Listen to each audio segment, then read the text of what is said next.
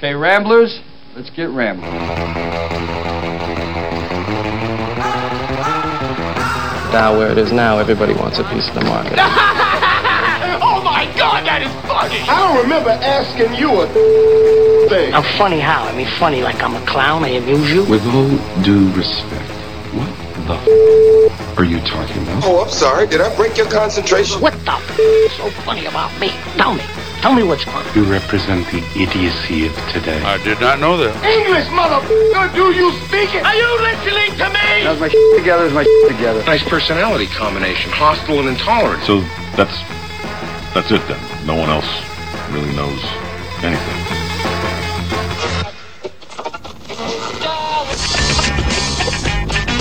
Well, Norfolk Station Jacks. I'm tomorrow. I'm going to burn on the board. SP futures up 8. NASDAQ futures up 27. We were up virtually all the day yesterday, and then we ended up mixed. We ducked a little bit on the close, and we're kind of making that up right now. Although we were down 391 on the Dows. We had a few stocks that were down a whole bunch. So that was an issue in a couple of them. Goldman Sachs being one. It was down $30 at one point, and it closed down like 22 or something. But Goldman, Morgan, Microsoft was down. There's a few stocks that were down. Now today, the only stocks moving, got IBM down 279. That's 2%. The rest of the stuff is fairly quiet. Boeing's up $1.34. American Express up 117. Do we have Mr. Kevin? We do indeed. How are you, bud? Good morning. I'm doing fine. How you doing? I'm doing all right. And you used your excuses that you actually were teaching class and doing something worthwhile to not go see that Dead from the Neck Up ball club last night. As good an excuse as I can come up with. A legitimate one, but not that I necessarily would have needed a legitimate one. I think the only game I plan to attend the rest of the year is first weekend of February, when the Red Panda Acrobat will be there. Red Panda Acrobat. Who is that? Yeah. Do you know who she is? She is. No, I do not. Andrew or Matt actually doesn't. It's like the cheesiest, craziest halftime act ever, and it's wonderful. It's even better than Frisbee Dogs.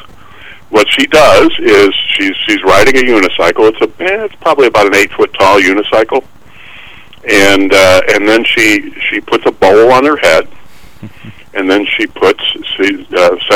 balances with one foot and puts a bowl on the other foot, and then she launches the bowl up in the air. It kind of flips around, overturns a couple of times, and lands on top of the other bowl. How does somebody get up on top? She's got two bowls on her head. How do you get up on top of her? So she takes two bowls and stacks them on her foot and launches them, and they both go up there, and boom, boom, they land in there, and now you have 4 bowls on her head. And she keeps doing this all the way up to flipping 5 bowls at the same time. It is awesome. Let's start from the beginning. How does somebody get up on an 8-foot unicycle? With help, of course. Oh, with help. You got somebody helping you up there. Yeah. They got to throw you on top. And they got someone who tosses her the bowls, too. Have either one of you creatures ever ridden a unicycle? I have not. I have not. I have not. I would imagine it's tough. I would imagine it's very tough. Which is worse, falling back or landing on your nose? Oh. I'd say the nose. I'm going with the tough nose. Call, but I have not seen her fall. I've seen her miss with the bowls once in a while. Every few years we'll see her miss one, but then she does a do-over and makes it the second time. Well, what is caused?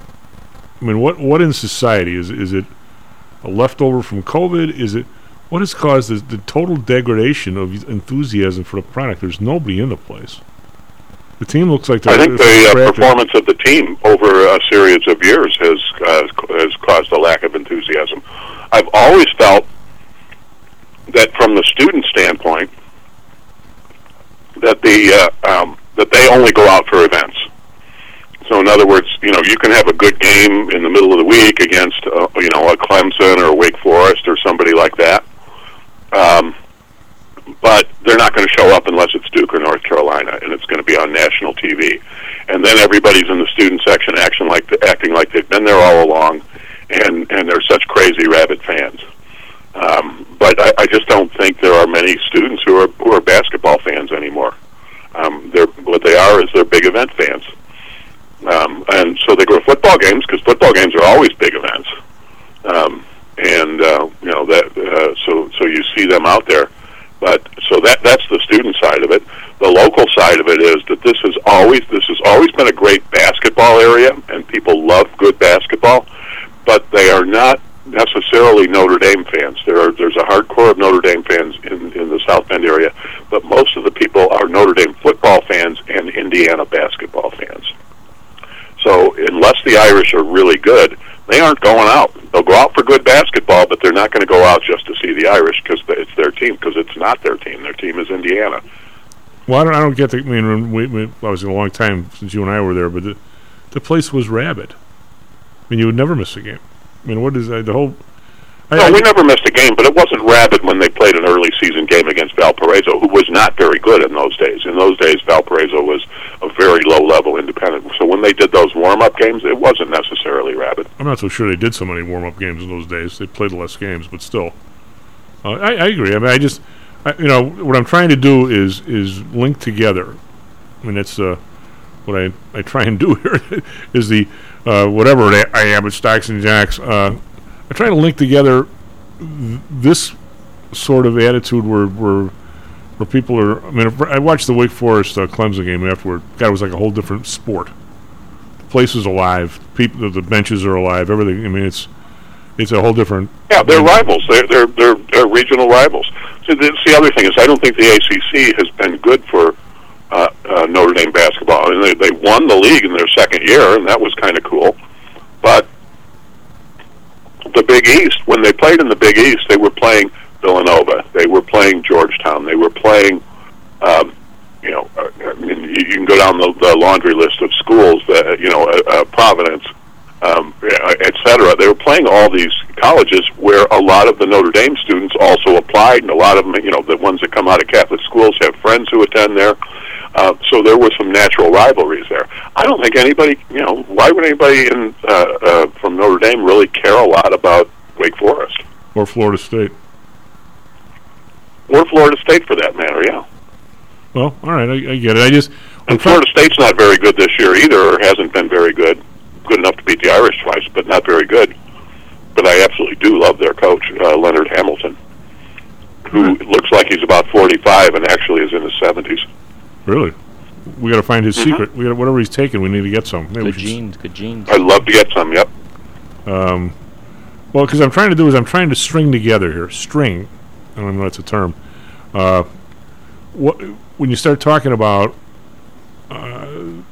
people paying $25 million for shortstops for a decade, you talk about. I listened to Wayne. I was forced to listen to the Bears' new president talking about this.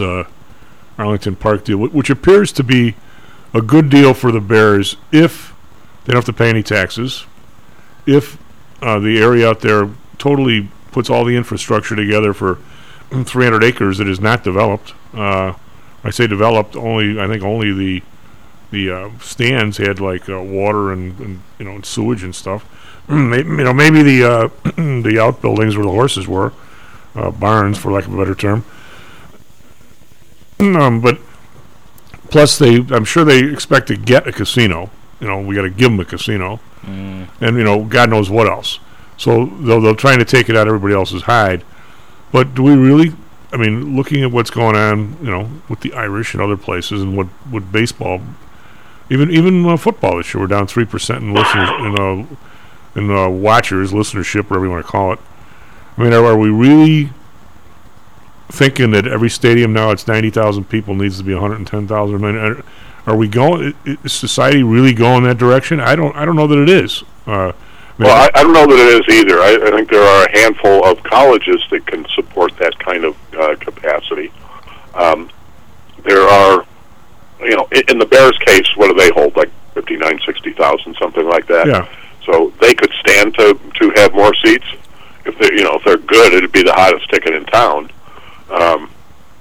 Which of course is an if, but they have an undersized stadium. Cool, but you also notice that there are a number of schools who are downsizing. We're seeing that with Northwestern, and we're seeing that with several others where what they're building is smaller. Yeah, they're looking for some high end seats for their one percenters to keep them amused.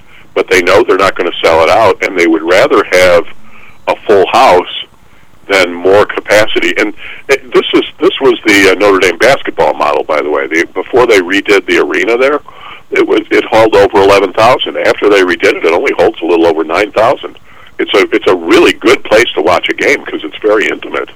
But it's too intimate. There's no place for your legs. The capacity is there. They could sell 15,000 for Duke, but they can't sell 9,000 for most of their games. So they're perfectly willing to downsize and live with the unmet demand on occasion. Well, plus I'm not convinced that if you upgrade the Bears 20,000 people, that your average ticket price is going to be the same for the extra 20. I don't think it'll be close. It might not be. So good for them if they can get more. But the point being is how much. But again, who's paying for the more? I think they're counting on Arlington Park being a full entertainment complex. Sort of, and that may have a casino. That's what I would think that they would want there, because that's a huge moneymaker.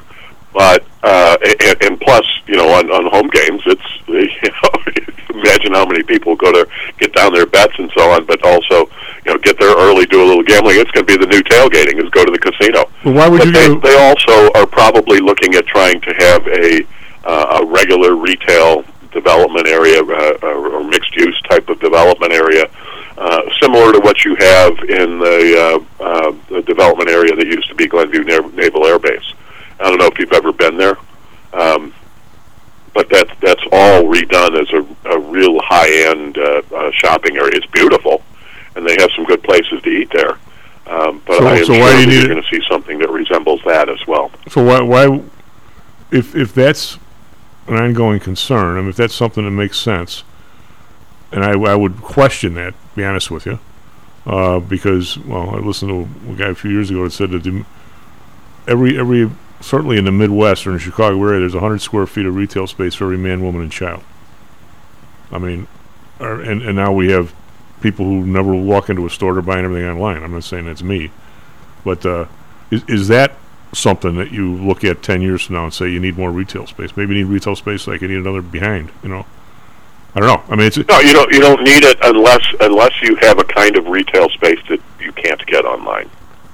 That's why I cited the Glenview model. I agree. I mean, because it's a lot of boutique type of stores, and it's where people want to go shop, hang out, have a bite to eat. All of those kinds of things. But for or in my case, where I'm there to go park and meet my family and have a bite to eat. I get it. The reason why I'm digging here is because if Matt Byrne wanted to open up a restaurant or a retail space and get his own financing and go ahead and do it, that's the American way. And I'm counting on Matt Byrne to do it right, and hopefully, even though a lot of retail spaces and a lot of restaurants go under, I'm hoping I would cheer for him to be a success at his. But Matt's not asking the city to build it for him. I would never. You would if you thought if they were dumb enough to do it. Yeah, I was going to say, what do you mean that's not the American way, Tom? Yeah, it is the American way. Sure, it is the American way, but the whole idea that a football team deserves this, I don't even know how.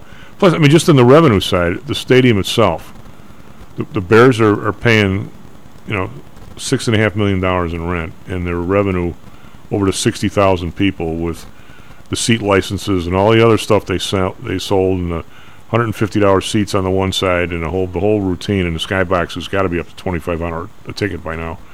Now you're going to go to another place that's going to cost at the minimum $4 billion to come up with 20,000 extra seats. So now your nut is going to be $240 million a year versus $6 for 20% or 30% more people. I mean, for God's sake, Kevin, the numbers don't wash for all. Plus, the total revenue. Yeah. So what do they have to do to cut into that? It becomes your question. Well, then the question, and I don't know that there's enough that you can do. I am sure that they will want to do music. They'll try to get really big time. We can sell 80,000 seat concerts, sort of like Notre Dame bringing in Garth Brooks. Yeah, but I think they have Billy Joel coming up, where they think they can sell out the joint. But so that's a part of it. But I I think I don't know what other events that they think they can get in there. I just don't have any feeling for it. I'm sure they would be looking for a Super Bowl out of it. That would be part of it. Okay, but the Super Bowls will come once because if the city gives them enough money for a stadium, the reward is a Super Bowl. Now that's allegedly it's allegedly $100 million. It's worth to the year. Right. I don't know. So that there's that part of it, and I would love to hear what the what some taxpayers in Arlington Heights think about it. I've called my sister-in-law because she. Well, the board is all for it because they're all going to get taken care of. I mean, and I've been through this locally, where with or without evidence, it certainly appears that the board is being taken care of. Yeah, I mean, it's right now. The state of Illinois, the city of Chicago, they're not involved, but the county certainly would be, does not need to give the Bears a friggin' dime. They got homeless all over the damn place. I mean, what are we doing? Yeah. I mean, they're making total revenue for the place. I mean, they're getting they get a check for the salary cap from the networks. Plus, I honestly do believe, Kevin, that there's a, and then again, this is just, you're talking about event stuff, and you're talking about people, maybe being half smashed when they're there. But I cannot. There is a disconnect between being the studio audience, watching the game on TV somewhere with a bunch of people and whatever. Somehow or another, there's a limit to how much you can drive 12 minutes of action. In college, we're up to a 4-hour time slot, at least the bowl games and stuff, and a national champion. It's to the point where it's unwatchable, even if it's an exciting game. I mean, can you drive it to 5 or 6? I mean, how far can you go with no action? Look what we've done in baseball. I mean, they're unwatchable between the time between innings and the time between pitches. Although that could change a little this year. Where's the action? It's nowhere. And I love baseball, but it's you compare that to a neighborhood softball game where you throw the ball in there and the guy hits it. It's not even the same sport, is it? Yeah, it's really, and even college basketball screws it up at the end because they have these really long reviews that, in many cases, if you have to take 3 minutes to figure it out, then just let the call on the court stand. That's sort of the point of it, is to fix the egregious mistakes, not the most ticky-tacky mistakes. And I get that some team is going to look at that and go, we got screwed. Okay, so you did. That happens. It always has happened. But college basketball generally fits into a 2-hour time slot, which is why I really like going to games, because then you really you're in there, you're out of there, you're not committing your whole day to it, and it's generally good entertainment. Not this year, but generally it's good entertainment, and I see a lot of great basketball players, and I can't begin to count to recount the number of really outstanding NBA players that I saw play in college. So it's that's a good deal. And whereas college football can take 4 hours easily. And that's too long because now you're dedicating your day. Well, not only that, there's nothing going on. It's like I actually saw a breakdown once. It's 26 minutes looking at the various coaches' faces, 12 minutes of action. Now, 30 minutes on the cheerleaders, that part I was okay with. That's all right. Yeah, something like that. But there's your entertainment for the game. Yeah, but what I'm trying to do, Kevin, is that's your reason to go to the game then, Tom, and take some binoculars. Well, the only time that the cheerleaders saved me was my buddy Fred Wheaties gets tickets for the Illini Ohio State game in Columbus. So we fly down there. It's a rain-soaked weekend like you wouldn't believe. The plane lands in this immense downpour. We find a cab. The river that goes by Ohio State Stadium, the Horseshoe, was halfway to the Horseshoe. It was bizarre. And we had the world's worst seats. We were sitting in the first row, but behind like the team on one end. So you couldn't see half. The only thing you could see was the 20 yards right in front of you. If you're down that low, everybody's standing in front of you. Yeah, absolutely. You don't ever want to be too low. The only good thing was the cheerleaders. You don't get depth perception. Right. Plus, but the only good thing was the cheerleaders were in front of us for half the game, so better than the football, I guess. But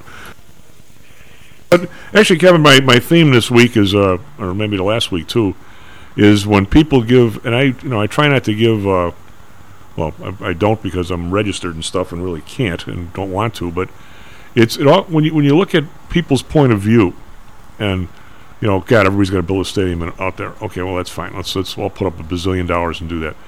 Why I'm going to pay this shortstop X? I mean, why am I even talking about that in Stocks and Jacks? Well, now today I'm looking at Jim Cramer warns investors not to panic sell reliable stocks.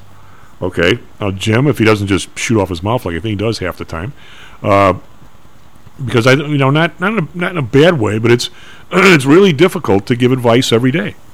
I mean, the last thing I would want to do is get on TV by myself and talk about the market and where the hell it's going in the individual stocks. Because guess what? He doesn't know. Nobody knows.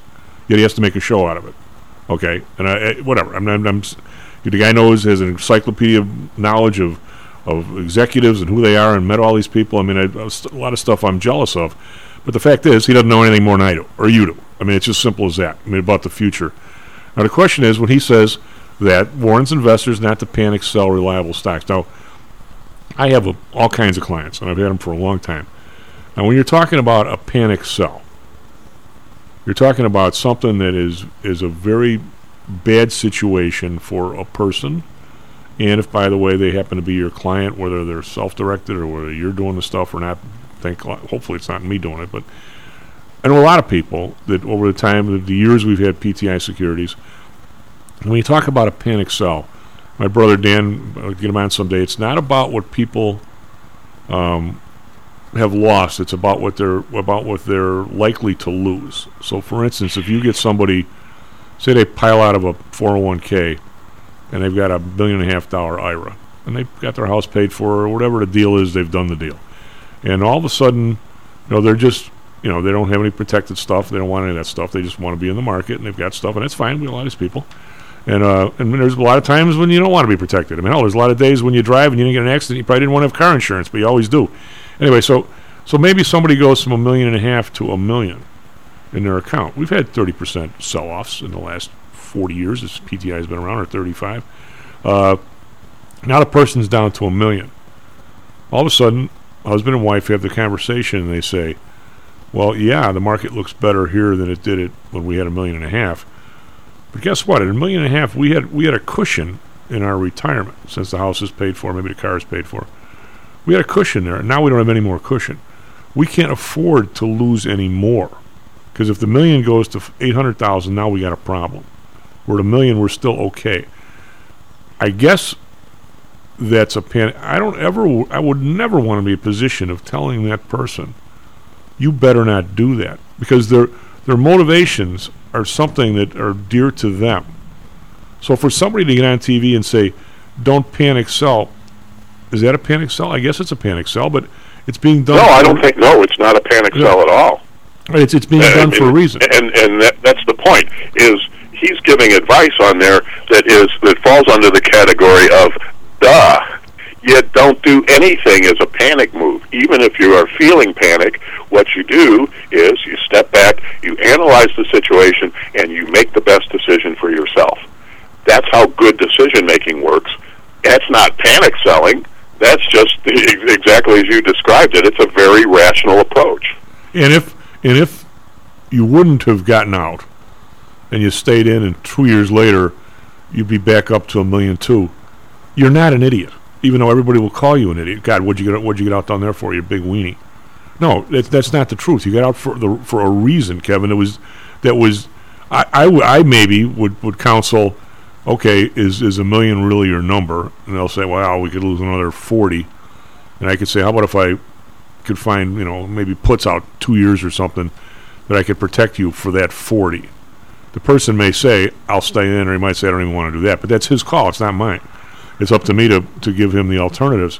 He may say, okay, for $40,000 of quote insurance at this point, I'll hang. All right, but then at least you're giving somebody an option. You don't just say, oh God, no. Trust me, it's going back up. Don't worry about it going to $500,000 and you and the wife got to move out. That's not. Yeah, well, trust me is sort of like in Animal House when they Flounder got back. Remember they had Flounder's older brother's car for the weekend, and they went on the road trip.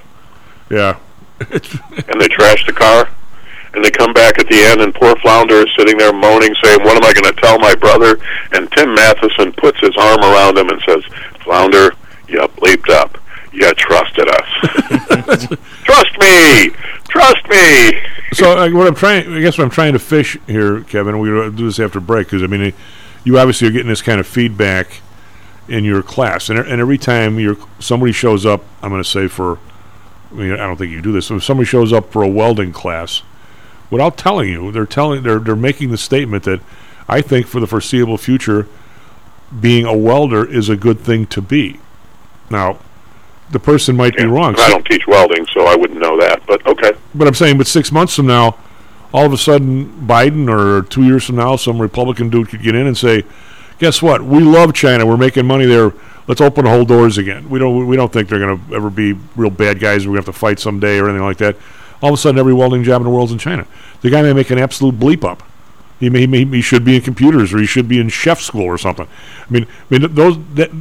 I think it's more difficult now, Kevin, and we'll talk about it after the break for sure.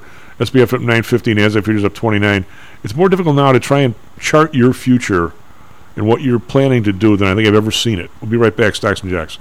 Is your business being challenged by the complexities surrounding healthcare reform or other matters related to human resources management? If so, then Cognos HR can help.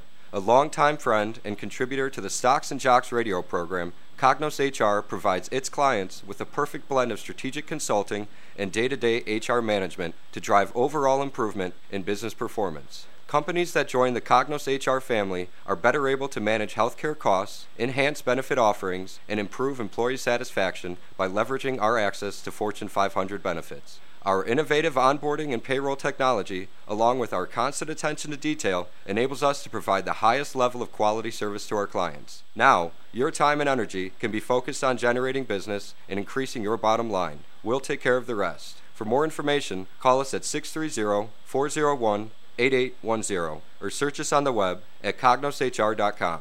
Cognos HR, innovation in human resources. Licensed in Illinois and Arizona. Hello, this is Tom Howell, the Chief. Confused about investing these days? I suspect you are not alone. Investing was never easy, although at times it may have seemed so.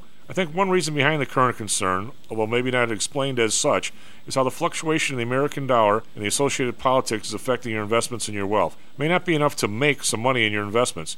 You may need now to make enough to exceed the amount that your leadership is depreciating the value of the dollars you've worked your whole life to accumulate. That same leadership has seen fit to maneuver risk-free interest rates to near zero. Providing positive risk-averse returns in a zero-interest and declining real wealth environment is by far the toughest assignment I've ever had in my years as a money manager. I'm sure that a lot of you have heard that one way to possibly deal with this problem is to invest in so-called hard currencies like silver and gold. The idea being that they will retain their relative value in the face of devaluation of paper currencies like the dollar. To be honest, I have never been a gold bug. I've always had faith that having enough dollars and a good investment strategy was good enough. Now I'm not so sure. But I do know that if I did invest in gold or silver, I'd want to do it in the same manner as we do with PTI for investments in the market, with defined risk. If you feel the need to invest in gold or silver, we can do it using the same strategies that we use for our protected index program. No matter what you invest in, we feel that you need to know and control your risk. Find us at ptisecurities.com. That's ptisecurities.com. How much confidence do you have that your investments will make you wealthy? Do you truly know the odds? Welcome to Luckbox, the control freak's guide to life, money, and probability. Luckbox shows you how to gauge the likelihood of success before you commit to an investment or any other decision. And Luckbox is free for 1 year at luckboxmagazine.com/jocks. Each new issue dives deep into the current investing climate, separates the signal from the noise with relevant trade ideas, and equips you with cutting-edge tactics you don't already know. Luckbox is the essential magazine for proactive investors who are hell-bent on pursuing life, luxury, and happiness through sports, fitness, travel, food, spirits, music, and a whole lot more. Smart investors don't bet on possibilities, they play the probabilities. Luckbox is $7.99 on newsstands, but you can subscribe for 10 free digital issues at luckboxmagazine.com/jocks. Don't rely on luck. Get Luckbox at luckboxmagazine.com/jocks. Stocks, jocks, Stocks and Jocks. Stocks and Jocks. You are out of control. Here, right now, right here, right now, right now. Come on, Flounder. Can't spend your whole life worrying about your mistakes. You f***ed up. You trusted us.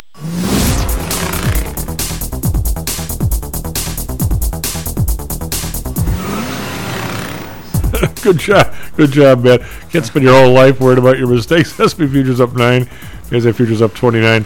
Market was down last night about 9, and then so you can't worry your whole life that you sold last night on the close, and now you got the SPOOs 18 points rammed up your behind. No, we can't worry about that, man. Don't worry about it. You messed up a little bit. It's messed up a little bit. Dow futures up 29. Over in Europe, Europe has been somewhat buoyant. And actually, the number that probably turned us around a little bit, even though Europe's not up very much, was UK inflation rate dropped for the second month. It's down to 10.5%, so I guess that's good. DAX up 21.1%, FTSE up 67 cents. I'm going to call that one flat. CAC around up 19.3%. Over in Asia, which has been on a tear, Nikkei 652, 2.5%. Japanese stocks rise more than 2%. This Bank of Japan makes no change to yield range, yet they're way above their yield range, so I don't know how you pull that one off. Hang Seng up 100.5%, Shanghai up 16 cents. Let's call that one flat. Yesterday, as a way of review, we were down 391, and the Dow was down huge. Again, for a few stocks. S&P was down 8, NASDAQ was actually up 15, so a mixed bag. Bonds, 10-year, down 6 basis points at 3.47. This is the lowest it's been in a while. So it's kind of interesting that the Fed is raising rates and the interest rates are going down. You couldn't write fiction like this and sell it. The Bund down 3 basis points, 205, in danger of going under 2%. Japan down 7 basis points to 0.43. It was 0.59 yesterday morning.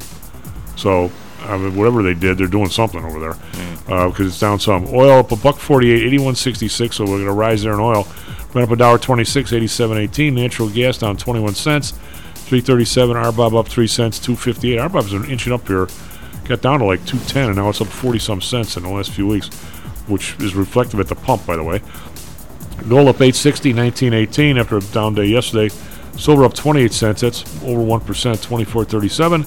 Copper up 7 cents, 4.29. And we have Bitcoin down $98, but still over 21,000. So we're not afraid of it collapsing like we were when it was 16.5. And we have the U.S. dollar. Today is down a little bit again. So the euro is up over 108. And the British pound is 120, almost 124, so that's as high as it's been in like a real long time. Matt, what do you got for us, traffic, weather, sports? Well, good morning. Currently 6:37 a.m. on January 18th, 2023. Traffic, an accident westbound on the Dan Ryan. It occurred at 63rd Street, exit 58B, reported as a pickup truck versus a pedestrian. No delay currently. In weather in Chicago, currently cloudy skies, right now 36 degrees, a high of 39 later today. Tomorrow, a chance of rain in the afternoon. Right now in Phoenix, cloudy skies, currently 44 degrees, a high of 57 and a low of 35. Last night, the NHL Blackhawks beat Sabres 4-3. Blackhawks back against Flyers on Thursday night. In the NCAA basketball last night, got the football in the brain, Tennessee won against Mississippi State 72-59. Alabama victorious against Vanderbilt 78-66. Baylor the winner up against Texas Tech 81-74. And Houston versus Tulane. Houston won 82-60. That's all for now, Chief. Back to you. So, Kevin, I'm just in simple terms, I know I'm kind of harping on this a little bit, but there's a guy who plays softball with us. Actually, he's the grandson of a guy who's been playing Sunday morning softball forever, SMS. And he, for a while, when he was like 12 years old, he just ran for the old guys, right? So he would run. He'd run like twice around the bases, like every inning, because a couple of the old guys couldn't run once they got to first base. But now he turned into a pretty good ball player, lefty, really good ball player. So the kid's going to, I think he's going to junior college, and real nice kid, smart kid, and he somehow or another is enamored with diesel mechanics, right? So he's taken some whatever he's doing in diesel mechanics school and so forth. So my brother Dan's like, what the hell? I really like the kid. He said, but the whole world is telling you in 20 years there aren't going to be any diesel, certainly in trucks and stuff, even though that may not happen. So it couldn't have been 2 days later. I happened, the jalopy, speaking of trucks, was in the shop, so I actually took an Uber into work. This guy picks me up, and I can tell he's in the Middle East. I can't tell, what country or anything. I didn't ask. Nice guy, car's spotless, brand new. And I said, well, what did you do before you were an Uber guy? And he goes, well, I still sort of do a little bit of it. He goes, I'm a serious mechanic, and I specialize in diesel mechanic. And I go, really? This is like 2 days after Dan and I have this conversation, my brother. And I said, well, how come you're not doing that? And he goes, I hated it. And I go, why'd you hate it? I mean, you went and did it because Well, no, I was trained to be a mechanic because I needed to get a job. He goes, I can do whatever you want. Like, brakes, whatever you want me to do in your truck, I can do it. He said, but my specialty is in diesels to the point where I overhaul the whole diesel.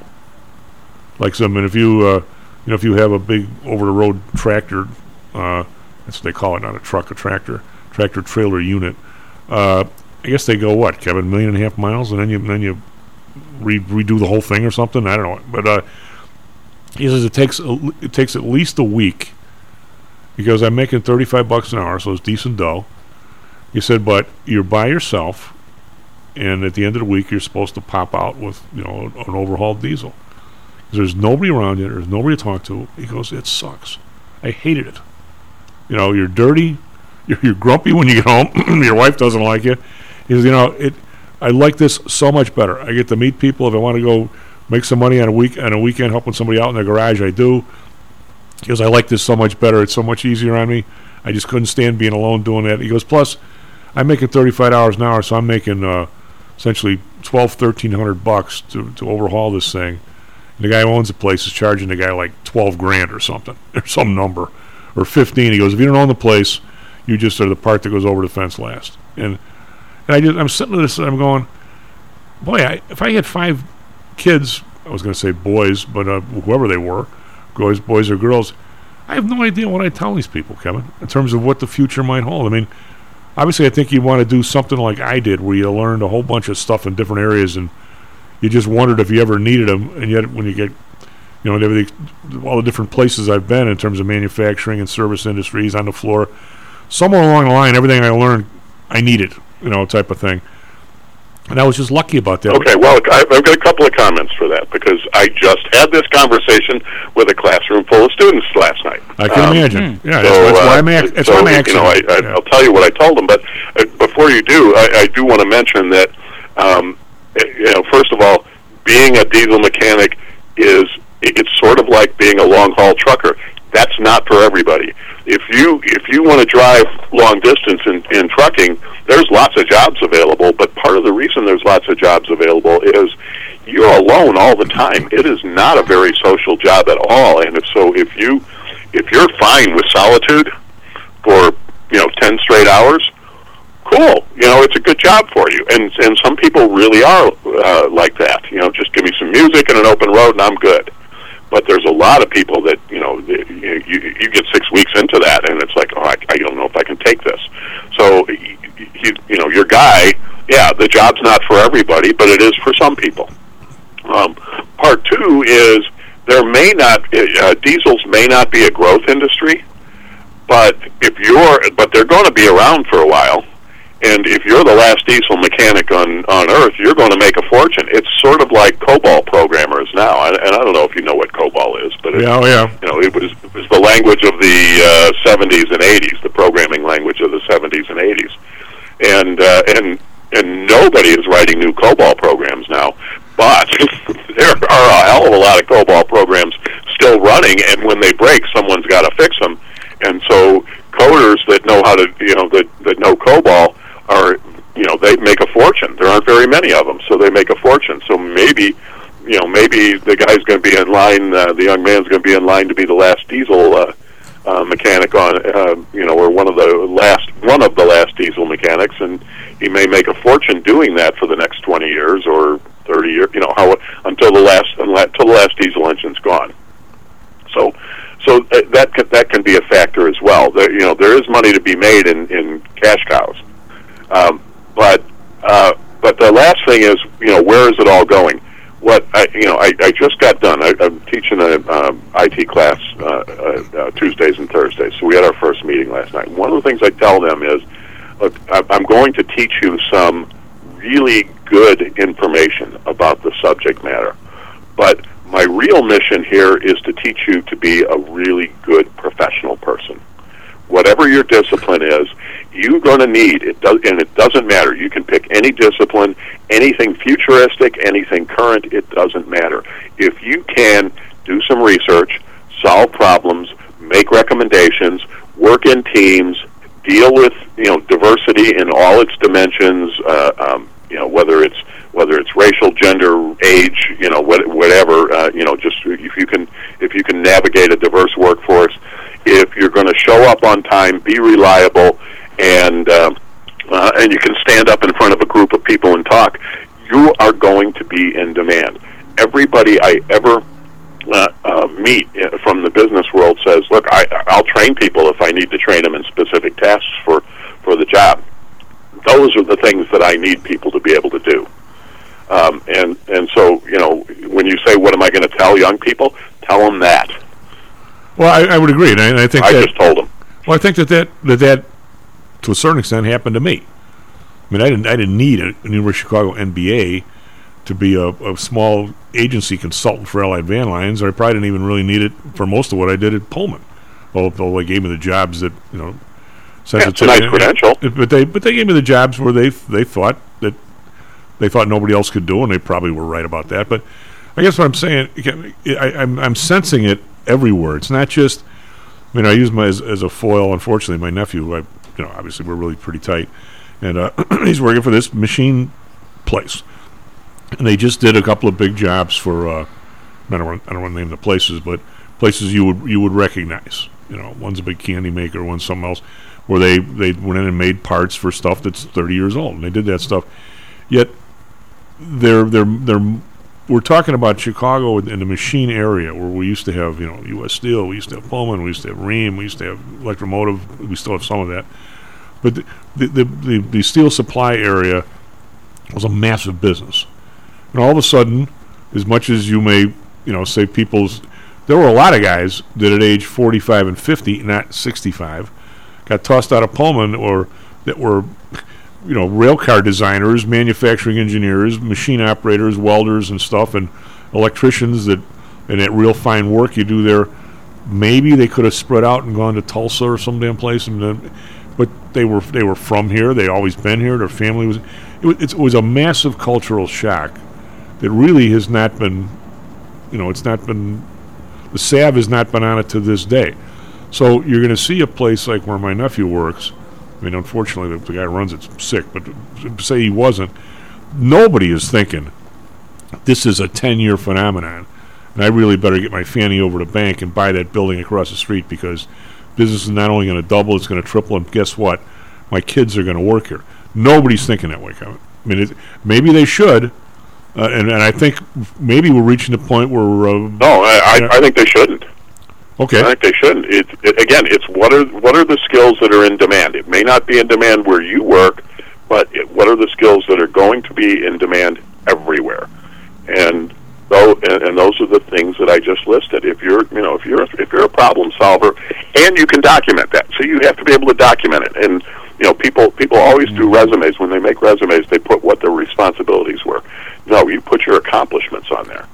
And because those are what catch hiring managers' attention, and that's what gets you into the pile that gets you an interview. Well, I didn't make myself clear, but you have to have that kind of a focus in what you do, and it is more about what's your skill set, what can you bring to the table for somebody, not what I've done in the past, but what I'm capable of doing in going forward. Well, I probably was not articulate enough, but I jumped a level on you. I'm saying I'm not talking about the employee skills. I'm talking about the person who owns the building or the shareholders. I guess most of these are not shareholder places, but if they were, nobody's making the jump and saying, I believe Trump, I believe Biden that we're going to do some of this stuff at home. Meanwhile, you watch CNBC and Fox all day long, and all these people do until you invest in China because that's where the money is.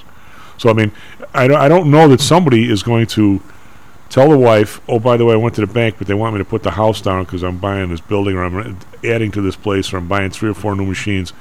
Because I really do think that if we start building more here than we used to, we're 1,000 machine supply places, repair places short in this country. It might be 2,000, Kevin. It might be 4,000. Nobody feels that they can make that call here. Maybe a few people are, and I just don't know them, but they're doing it. They're going to work overtime with their people. They're going to maybe buy 1 machine when they really need 4. But nobody's saying, I need to do this for 20 years, and by the way, my kids are going to retire from here. Nobody's saying that. And somehow we got to get there. From a management standpoint, if we're really going to do it, from a management standpoint, for you know what I'm talking about. I mean, I don't even really Yeah, I know what you're saying. Here's an interesting phenomenon locally. One of our regular listeners who lives over here, Joe, had the observation recently when he and I were talking that there's a whole lot of companies right now that are doing capital investments locally here. Their business is slow, and they're seizing the moment. Now a lot of this is RV related. So RVs were setting records through the pandemic and the immediate years afterwards.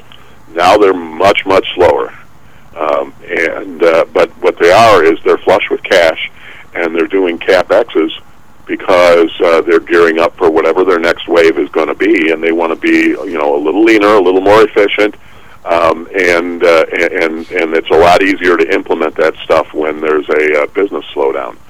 But the point I'm making is they are investing in the business. They are putting capital money into the business. Okay, I mean, it's just kind of interesting to see. We're speculating that that's the reason.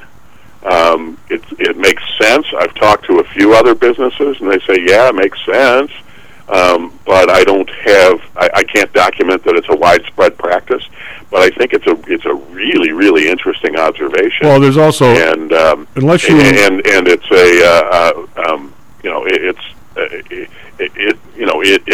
it is somebody investing in domestic business. Well, I mean, there's two sorts of, again, I know this because of my Pullman days, and I of course I listen to my nephew all the time. There's two sorts of investment. I mean, the investment they did from the one big place here, the parts that they sold them, they were simply, the machines were built in the 70s, and a lot of stuff wore out. So they're bringing things back up to spec. And I suspect if they had, and I don't know, but I suspect that in the business you're talking about, if they had 3 or 4 good years with COVID, which I think they did, plus they had a pretty good year before COVID, I think, RV business, my guess is they've beat some of that stuff up pretty bad and need some big CapEx just to get back to what I would consider square one. I mean, I bet that is some of it. I mean, some of it is saying, where are we sourcing our parts? Because they still source a lot of stuff. Okay, but I'm saying there's a number of them that I know for a fact are trying to bring their sourcing domestically, and the only way you can afford to do that is automation. My point is, and we're trying to get to the question. I don't know, and I don't know if you know better than me, but I don't know that they're to a point where, okay, we used to do 50 RVs a year. During COVID, we did 70. So we taxed our equipment, and we're going to make that stuff come back up to speed, because even though we're doing 40 now, we think we're going to get back to 50. I don't know that you're getting 3 years from now, things are looking better in this country. We're going to start doing 85 regularly, so we need 50% more stuff. I don't know that they're there, Kevin. I mean, I don't know if I don't know what their forecasts are either, Tom. But I'm looking at it from the cost side. I guess I'm trying to do is looking at they're gearing up from the revenue side. They're gearing up doing things that are going to are better for the long-term health of the business. Well, what I'm trying to get to avoid disruptions, avoid supply disruptions.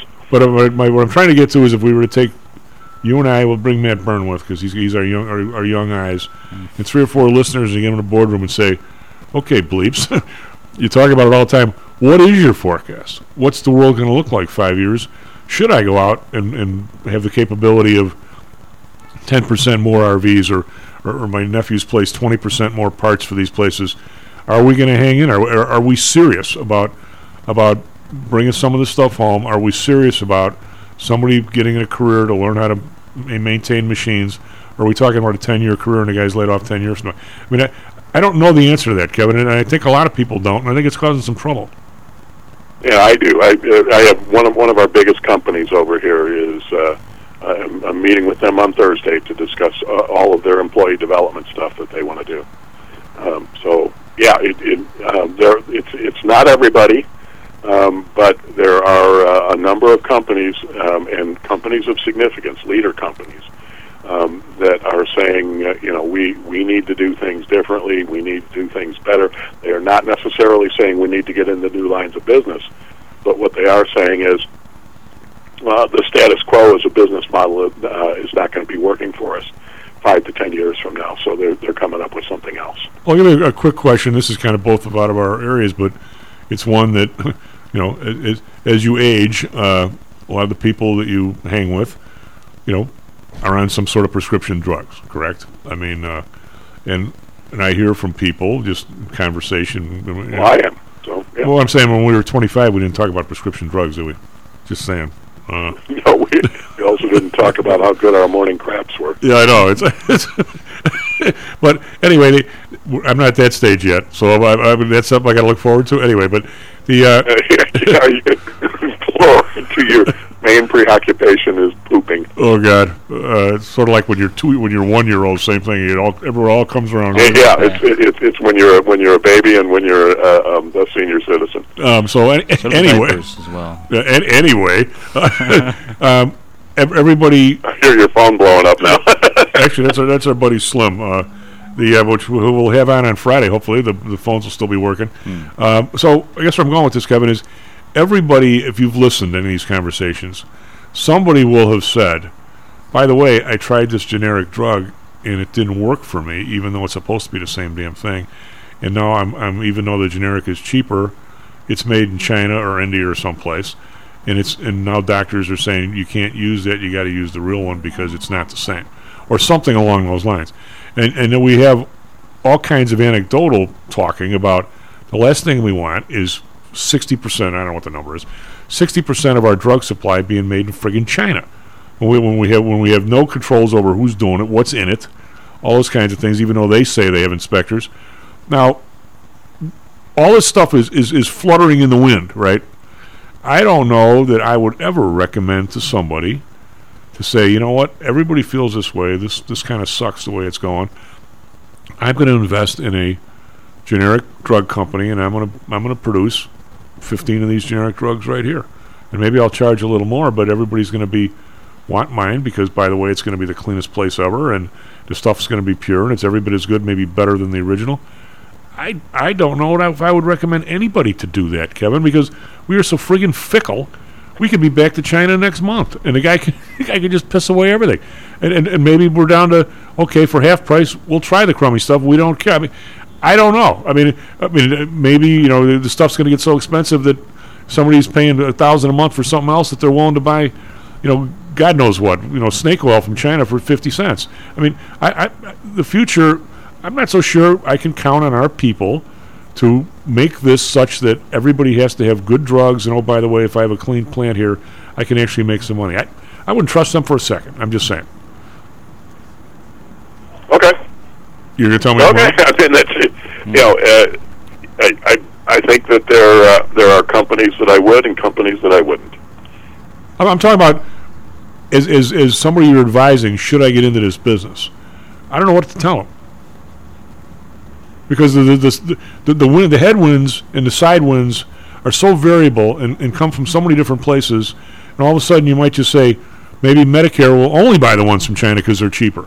I understand. Yeah. No, but what I'm getting at, Tom, is what's your business model becomes the question. There's a whole risk assessment process that goes into what you're going to do, and so you go through the what ifs. Well, if you're going to produce these drugs and you can produce them at a unit cost that that matches anything that can be made in China, then you're going to be fine. Now, how do you go about doing that? Well, it's going to require a lot of capital, and it's going to require patience because you're not going to get an 18-month payback on your capex. But if as long as it's paying back and you're meeting that demand, you may find that you have a much better competitive position compared to China, and this is what I'm seeing in the manufacturing world. That there are companies that they got the cold slap in the face when we had all the supply chain disruptions, and they said we need to source things closer to home. So, what does that mean? Well, I got to get my unit costs in line, and the only way I can do that, U.S. labor is not going to match Chinese labor, even when you factor in all the shipping and everything, because slave labor is free. But once you have a very, very automated production system set up, then your marginal cost for production gets close to zero. And so now, are you in a good competitive position? Well, that's where the imagination comes in.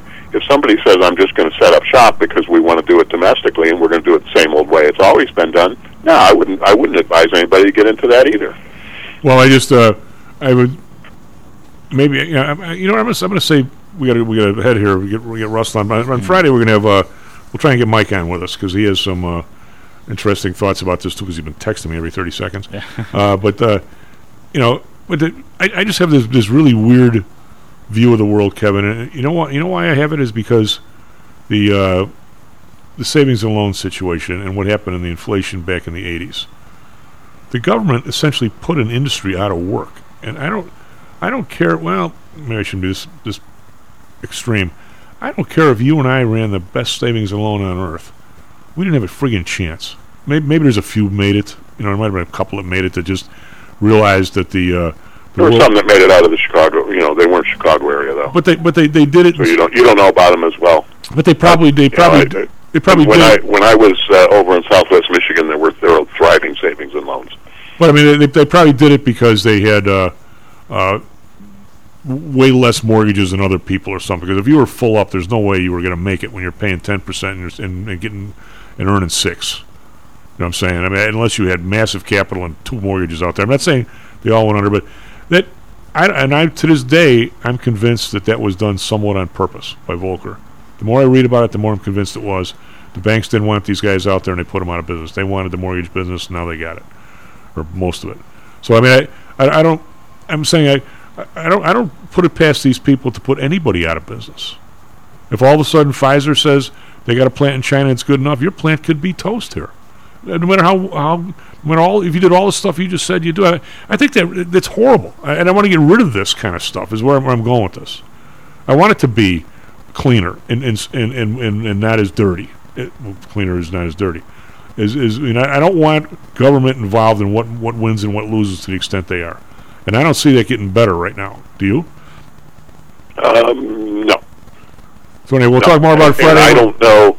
And we've talked about this before. One of the problems with it is I can see some administrations down the road that might be better in this regard. The problem is that we keep lurching back and forth. So anything that we try to do on a more permanent basis tends to get undone. And until we figure out how to do things that are not done by executive orders, and until we get away from that, it's not going to get better. Well, and China, that aspect of being in business is just not going to get any better. Well, and China We've got to stop governing by executive order. Well, we also have to realize that China realizes that whoever it is, they're dealing with somebody for maybe not even 4 years, maybe 2, and then they become a lame duck, and they're in there for 20 years. Now, doesn't mean the guy's not going to screw up over there. I think he probably already is, but it's just a different world. They can outweight whatever somebody wants to do. Anyway, we got a dash, Kevin. We'll talk more about this on Friday. We'll have Mike with us. SP Futures up 12, NASDAQ Futures up 42. We're trying to be positive again today. Mixed yesterday. We'll have right back with Professor Russell Rhodes. Are you one of the millions of people who suffer with pain? Do you wake up in the morning with stiffness in the lower back or neck? Why are you using medication to cover up the symptoms without treating the actual cause? Painkillers, muscle relaxants, and anti-inflammatories are not the answer. At ChiroMed, physicians are trained to detect the cause of your symptoms and to correct the underlying problem. If you're ready to listen to common sense and do what it takes to make changes in your body that can affect your health for the rest of your life, give ChiroMed a call and set up a complimentary consultation. They are located in Orland Park and can be reached at 708-403-2727. 20,000 patients over 22 years have been treated at ChiroMed, and over 90% of them have had positive results without medication or expensive surgery. Isn't it time you did something good for your body too? Give ChiroMed a call, 708-403-2727. That's 708-403-2727. Let's get you pain-free and living again.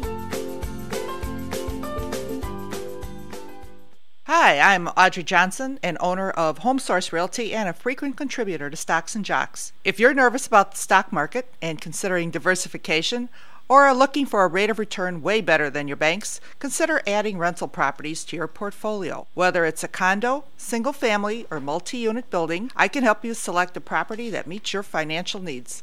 Call or text me at 708-349-2727. 708-3456. That's 708-349-3456. Or visit my website at myhomesourcerealty.com. That's myhomesourcerealty.com.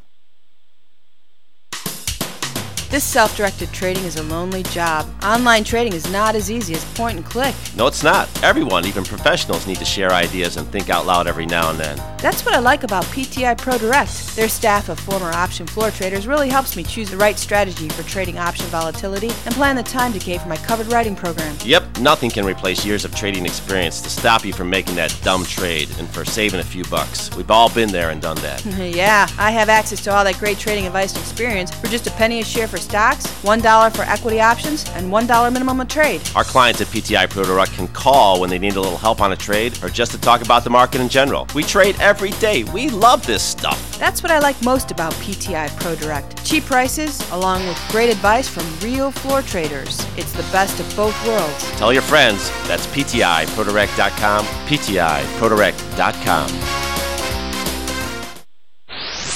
Stocks, jocks, Stocks and jocks. Stocks and jocks. You are out of control. Here, right now, right here, right now, right now. A bottle of your best champagne and put it on my bill. Very well, sir. Captain, please. Oh, please, monsieur. It is a little game we play. They put it on the bill, I tear up the bill. It is very convenient.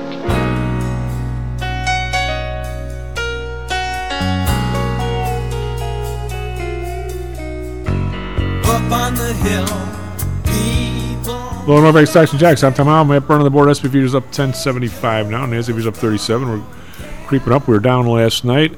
I can see the professor over at the faculty club. Maybe 2 bottles of your fresh champagne and just ripping up. They were signing the chairman of the university to it. Yeah. No, I could too, actually.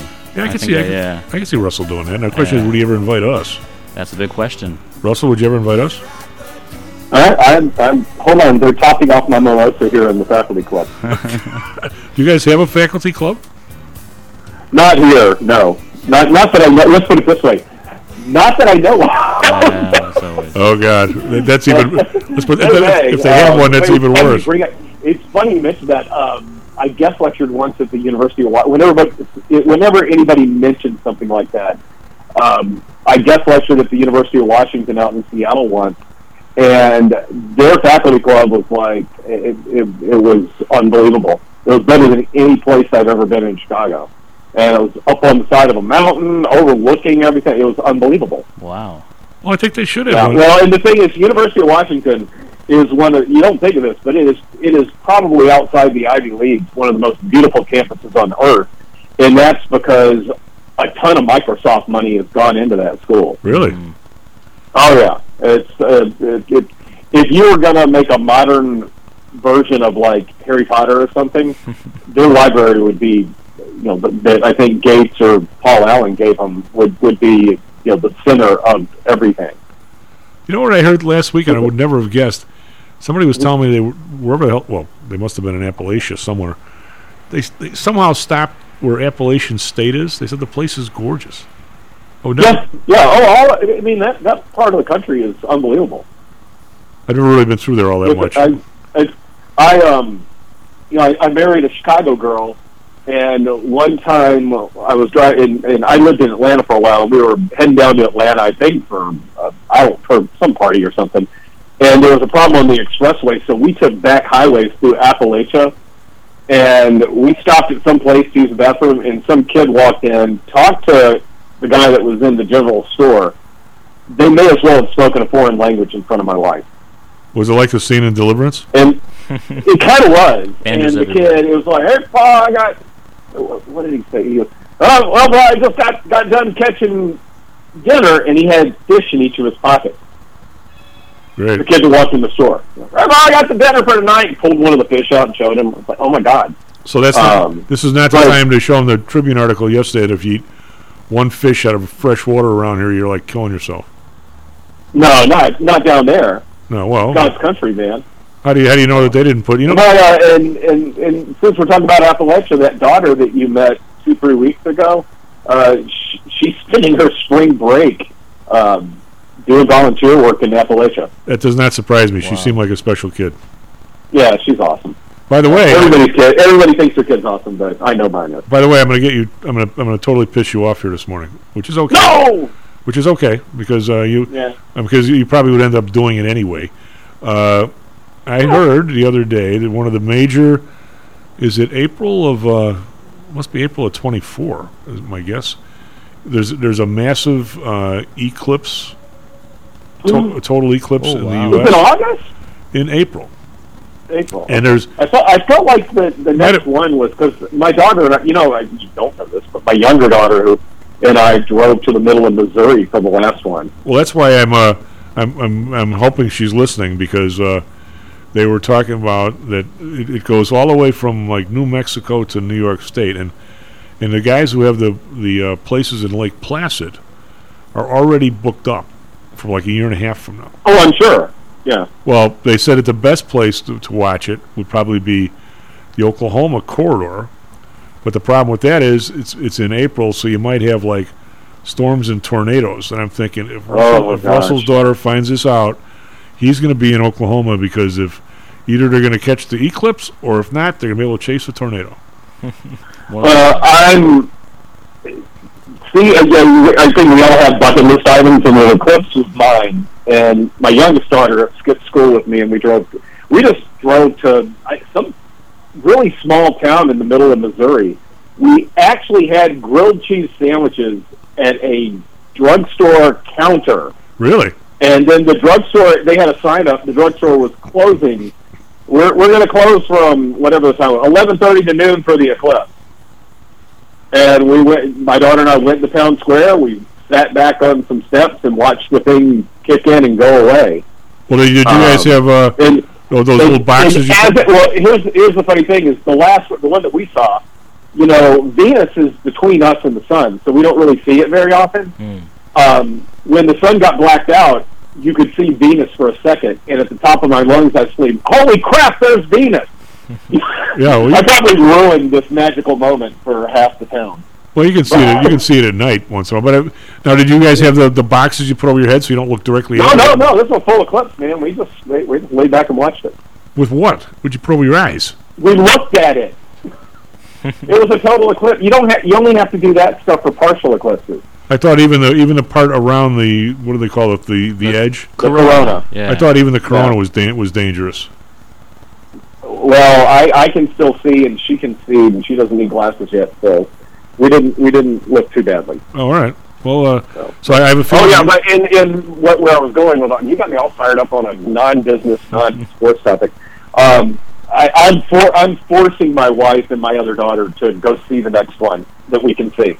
Well, it's like I say, it's April or whenever. It's something you got to see. Well, book now because these places are filling up. You don't have to be at the place. You can just drive within the path of it. You going to drive to Oklahoma without a place to stay? What do you got? You got a Suburban like me? You want to borrow it? Dude, we stayed. I don't know. We stayed like somewhere downstate, and then drove over into Missouri to be in the path of it. All right. The Red Roof. The Red Roof was the Red Roof in. Who's the one that keeps the light on for you? Is that Red Roof or is that the other guy? Motel 6, one of the two. I'm a big Hampton Inn guy, and they have the best cheese, little cheese omelets that they serve for breakfast in the morning everywhere. Now those guys are owned by who? They're all Hilton. Because Hilton owns what, 40 chains or something, don't they? They got a bunch of them. One of the smartest guys. We're really just talking about nothing this morning. So far. Last non-important topic. When I was with SIBO and they were sending me all over the world, my wife organized me and for points and all that kind of stuff. And I ended up being a Hilton person. Okay. So. Now, were you able to use your points again? We'll talk about something more important. So way back in the day, when I lived in the South Side. I used to go to this barber shop, and all of a sudden there's a guy in there, and of course people are always bullshitting in the barber shop, and the guy, he's an accountant, he's a CPA, and he does a lot of his clients are down in Atlanta. Now this is many years ago, and he goes, so I fly Delta back and forth to Atlanta all the time, and he goes, I'm going sometimes twice a week. He goes, I got more miles than God. He says, I've never been able to use one. I go, what are you talking about? And he says, every year you can do them a year in advance, and I always want to go after the accounting season. So I call, tax season. So I call these guys on April 16th for next April 16th. I want to take my family to Europe. I got 40 bazillion miles. Booked up. So I called the next day on the 17th. Booked up. Because I've never been able to go anywhere once. Is that? Delta was like that. I had 5 years in Atlanta, and Delta, I always felt like, Delta, I didn't fly Delta that much, but I always felt like people, it didn't really, I don't know, they were never really overly happy with the blackout dates on the miles. I've never had a problem with it. Okay. I've never really, but I'll fly down to Indianapolis on miles sometimes or something like that. Well, I know my buddy John Lee, who's been on the show, flies international all the time. He goes, you can have, they never cut your break internationally. I mean, if you want to go from coast to coast, no. I mean, it's a bazillion miles. I mean, it's like, if you fly back and forth to New York enough, like Dr. J used to, or maybe still does, they would just wave him into first class because they knew he was on the same plane every week, type of thing. They didn't even take his miles. But I mean, that's not going to happen internationally, I don't think. Anyway, what did you think of the discussion Kevin and I were having regarding planning somebody's? I think your daughter's got the right idea. There's always going to be weather. So she's a meteorologist. She doesn't have to worry about that when she's 70. We're still going to have weather. But I mean, right now, with all the back and forth overseas, problems with financing, big firms grabbing all the little firms, and all of a sudden there's this, toot from two presidents in a row. Oh, it's okay to be a small business guy. We're really pushing for the small business. I don't know if I believe that for a second, Russ. I think it's very hard to predict the future right now in terms of what job you want, what business you want. Should you expand, not expand? I think it's real difficult. I mean, it's always been difficult, but am I wrong in thinking it seems like a little tougher even now, or is it always tougher, seemingly? I think it's tougher right now. There are more potential landmines out there. Something that I forgot what event I was at, that somebody was talking about how the margin for error is much less because interest rates are higher than they used to be, and this is global. Like and they cited the reaction that they had in the UK over they wanted to change some things around tax wise, and it basically cost the prime minister her job. She was the shortest serving prime minister in history. Did you know she's made $3 million in speaking fees since she left? Oh, so maybe it should be Janet Yellen. Maybe it should be Janet Yellen to come back as some other job in Congress or in their I doubt it's the last we've heard from her. But that's just an example. You know what? It was the roadshow. You talked about the University of Chicago. Forecast. It was one of the people that I did the forecast in Indiana with. He just said that it's the environment is more difficult and the margin for error is much less than it has been in the past. And he's basically saying what you're saying. Plus, I don't like the idea that if you and I start a business, our full-in number, I'm not talking about the rate, but maybe the fees and the fact we got to guarantee it and other stuff. I'm going to say our full-in financing is probably close to 8 maybe. Where the firm that's going to take us over 2 years from now, if we're successful, their rate's probably 2. That somehow that has to end, I think, but I don't see how it's going to. Yeah, no, something's going to have to give with all of that, and it will. The rates will come back down. What I sent you the article the other day, and it's kind of. I don't want to really get. Well, I get whatever you want to talk about. I'm willing to go, but it has to do. It's our article by Sophie Kitterlin. There's a name. Sophie. I don't know anybody named Sophie. Anyway, it has the richest one. I have tons of students named Sophie. Okay. Yeah. Well, I think it's a big younger person's name now. Yeah. It's like Aiden. I didn't know anybody named Aiden. Now it's the most popular name. Tons of Aidens these days. Yeah, tons of Aidens. The richest 1% of people amassed almost 2/3 of new wealth created in the last 2 years. Oxfam, whoever the hell they are, said. New report from Oxfam. Taxes. Well, anyway, they want to increase taxes on the ultra rich. Blah blah blah. But I want to ask you, Russell, is not as not maybe as maybe you've got a few bucks. Maybe you are conservative. Whatever it is. What is the economic danger to that in terms of. And when I say this, I actually read an article once. It was crazy, but it made some sense in some ways. It said left to their own devices, maybe even through the ability to manipulate the government, wherever the government is, 1% of the people are always going to steal. Actually, they said 10% of the people are always going to steal all the money from the other 90%. And somewhere along the line, it's government's job to redistribute it so they can do it again, because it's actually somewhat vibrant. I mean, I don't know if I believe that, but there's a certain sense to it. I mean, at some point, and I'm going to say 1929 was one of the points, it was probably the single biggest time in our history where a small percentage of the population owned so much of the wealth. And look what happened. I mean, I don't know if that was necessarily that's always going to be a result every time, but that's what happened at that time, where you had people, buying Duesenbergs, and you had other people, in the Depression for 10 years in rural and mining areas. I mean, it was a major dislocation of resources. And I guess my question is, I'm not trying to raise taxes. I'm not doing any of those things. I'm just asking you as an economist, how unhealthy is it? I mean, I've always thought you're better off with 1,000 people buying a bass boat than you are one person buying a 4-mile long yacht. I mean, but how do you quantify that? Other than that being my opinion, I mean, one speaks of vibrancy, one speaks of, I don't know what it speaks of, but I mean, what is? Are we reaching a point where it's not just something, especially if you're one of the people in the 99% are not happy with, but when does it become economically unhealthy or even economically dangerous? Oh gosh, that's so loaded. And when you finish it up there with economically dangerous, I think it when the masses of people get so upset by it and are so enraged by it that we basically have some sort of civil unrest that's directed at the because we want to tax the rich and eat the rich and all that kind of stuff. When it spills over to that, and I think what it takes for it to spill over to that is some sort of economic break like 1929. I don't think that's where we're headed, but that's the worst case scenario in all of that for sure. Well, I was looking at yesterday. I mean, I'm sorry to interrupt, but it's all I do is interrupt. But I was when you look at the wealth that he's managed to piss a lot of it away, but the wealth this guy Elon Musk has. I mean, I mean, in most of it, I'm going to say, I mean, obviously the guy's a genius when it comes to rockets and everything, but most of it came from carbon credits.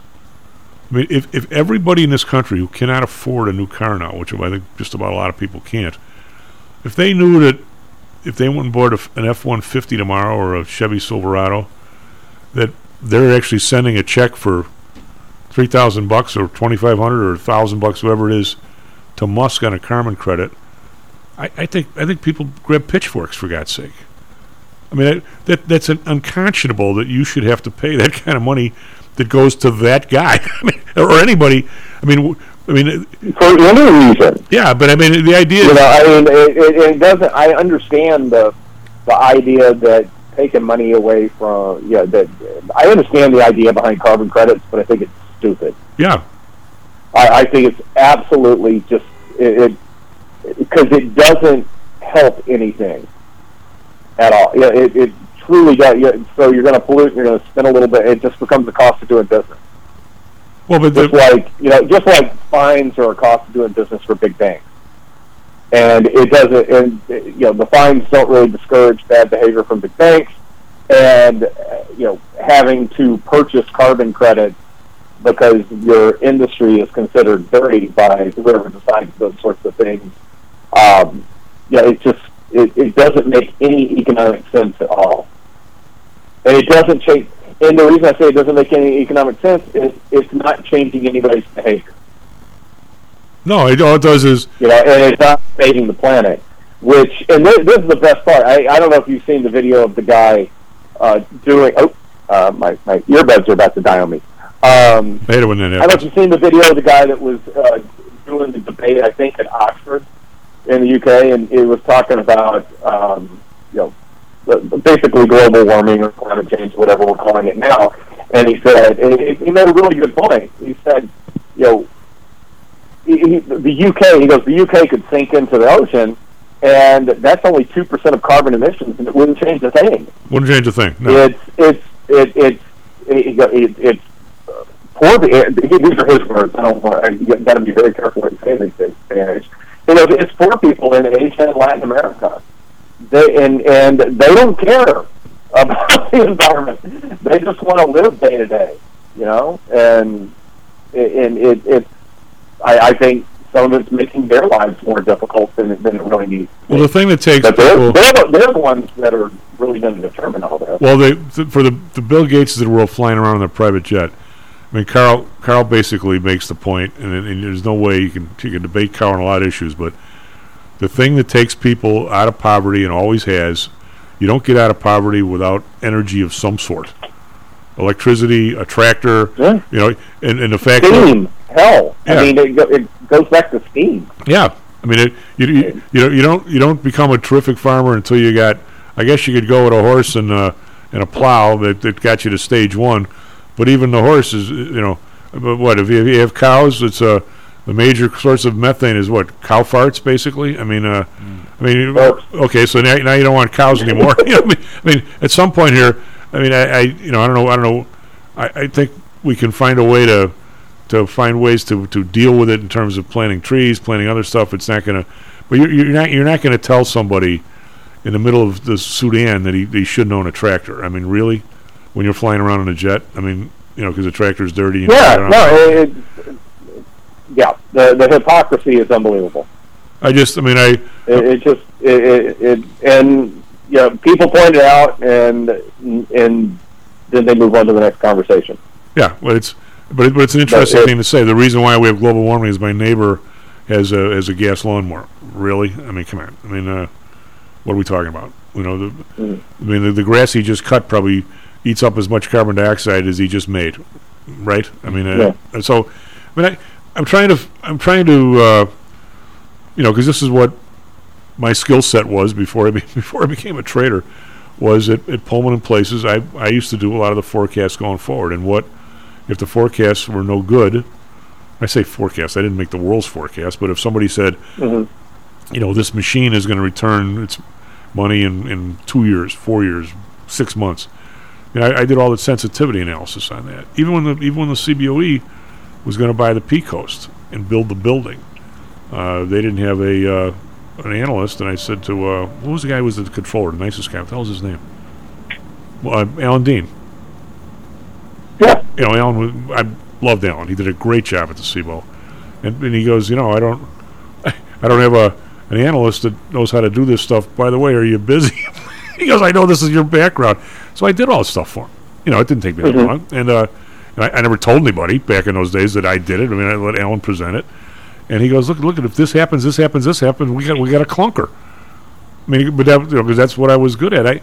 Right now, I mean, I don't know if I'd be frozen into inactivity if somebody asked me, should we double the size of our firm because we've got nothing but orders.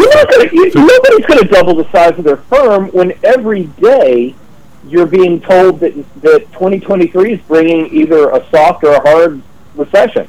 Well, no, I'm not talking about. I'm kind of backtracking a little bit to what we were talking about before. Well, people are being told that this is a great time to start a business. The government says that to you, but the popular press says that that 2023 is going to be a terrible time to start a business. Well, when they're telling you, it's a self-fulfilling prophecy. Well, I should have mentioned that I'm in tune with a couple of these machine shops now because I just happen to know these guys from the south side. One's relative and one I play softball with.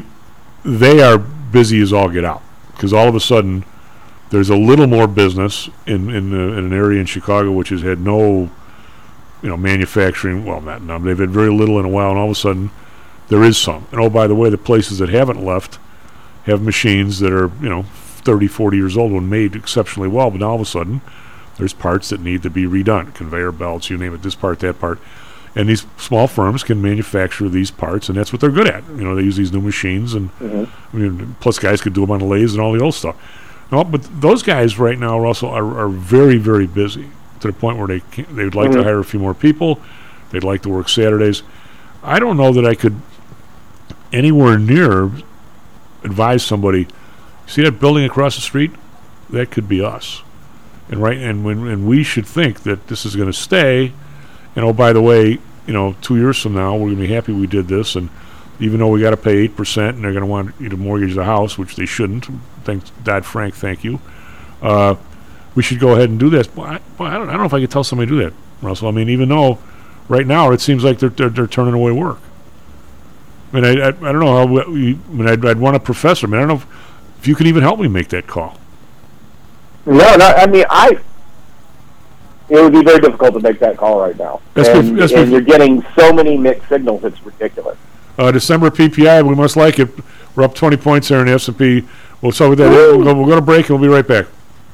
How much confidence do you have that your investments will make you wealthy? Do you truly know the odds? Welcome to Luckbox, the control freak's guide to life, money, and probability. Luckbox shows you how to factor in the likelihood of success before you commit to an investment or any other life decision. Your brain is smarter than your gut, and that's why you owe it to yourself to read Luckbox. We've made it easy because Luckbox is free for 1 year at luckboxmagazine.com/jocks. Each new issue dives deep into the current investing climate, separates the signal from the noise with timely, actionable trading ideas, and equips you with savvy investing tactics you don't already know, all while exploring how to live your best life through music, spirits, food, sports, travel, fitness, and a whole lot more. Luckbox is the essential magazine for proactive investors who are hell-bent on controlling their financial futures. It's for overachievers and alpha types who don't buy into Wall Street's investment gurus. It's for mavericks who believe in life, luxury, and the pursuit of happiness. It's for you. Smart investors don't bet on possibilities, they play the probabilities. Luckbox is $7.99 on newsstands, but you can subscribe for 10 free digital issues at luckboxmagazine.com/jocks. Don't rely on luck. Get Luckbox at luckboxmagazine.com/jocks. Hello, this is Tom Howell, the Chief.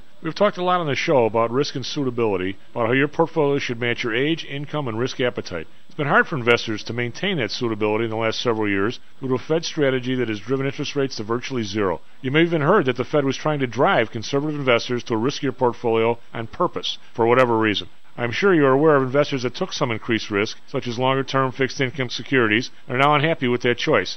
At PTI, we have always stressed total portfolio risk awareness and tried to minimize chasing returns in a tough environment. Well, now it looks like maybe interest rates are moving more towards historical levels. Everyone needs to be aware of what that continued movement might do to your portfolio, both good and bad. We also have a stock market that seems to have stalled, at least for the short term.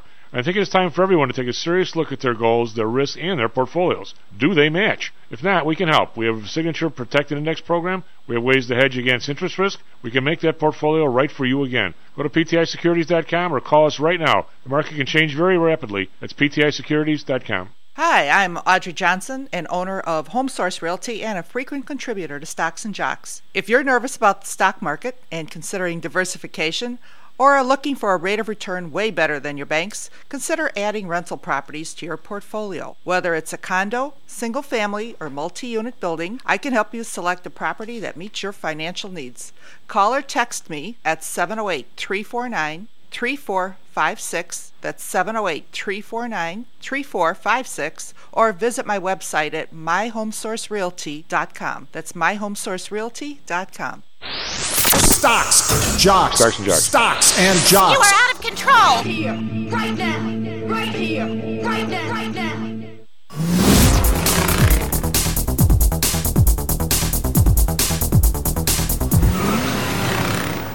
Welcome, Stocks and Jocks. I'm Tom Howell, Matt Byrne on the board. I'm trying to dig through the PPI numbers here. We've got we got to December 2022, unadjusted 12 months, 6.2 final demand. We've got, November to December. Actually, according to this thing, we got a minus 0.5, but the actual, the adjusted number, it came out to be 0.1 ex food and energy or something. So everybody's sort of happy. Although we were up 20, now we're only up 7. So we're not as happy as we were a minute ago. Anywho, on the rest of the stuff, we'll get to that in a second. On different page, digging through all that stuff is always interesting. But we're not gonna bore anybody with that all the way through. So we have these are all going to be a little bit late on because of the this came out again. We're up 9.50 now. We were up 6, then we were up 20, and then we were up 6, and now we're up 9. So we're zeroing in there. It's not that big. Wholesale prices fell 0.5% in December, much more than expected. My question is, when we get back with Russell, is last month in the CPI, we had gas prices way down, which everybody was cheering.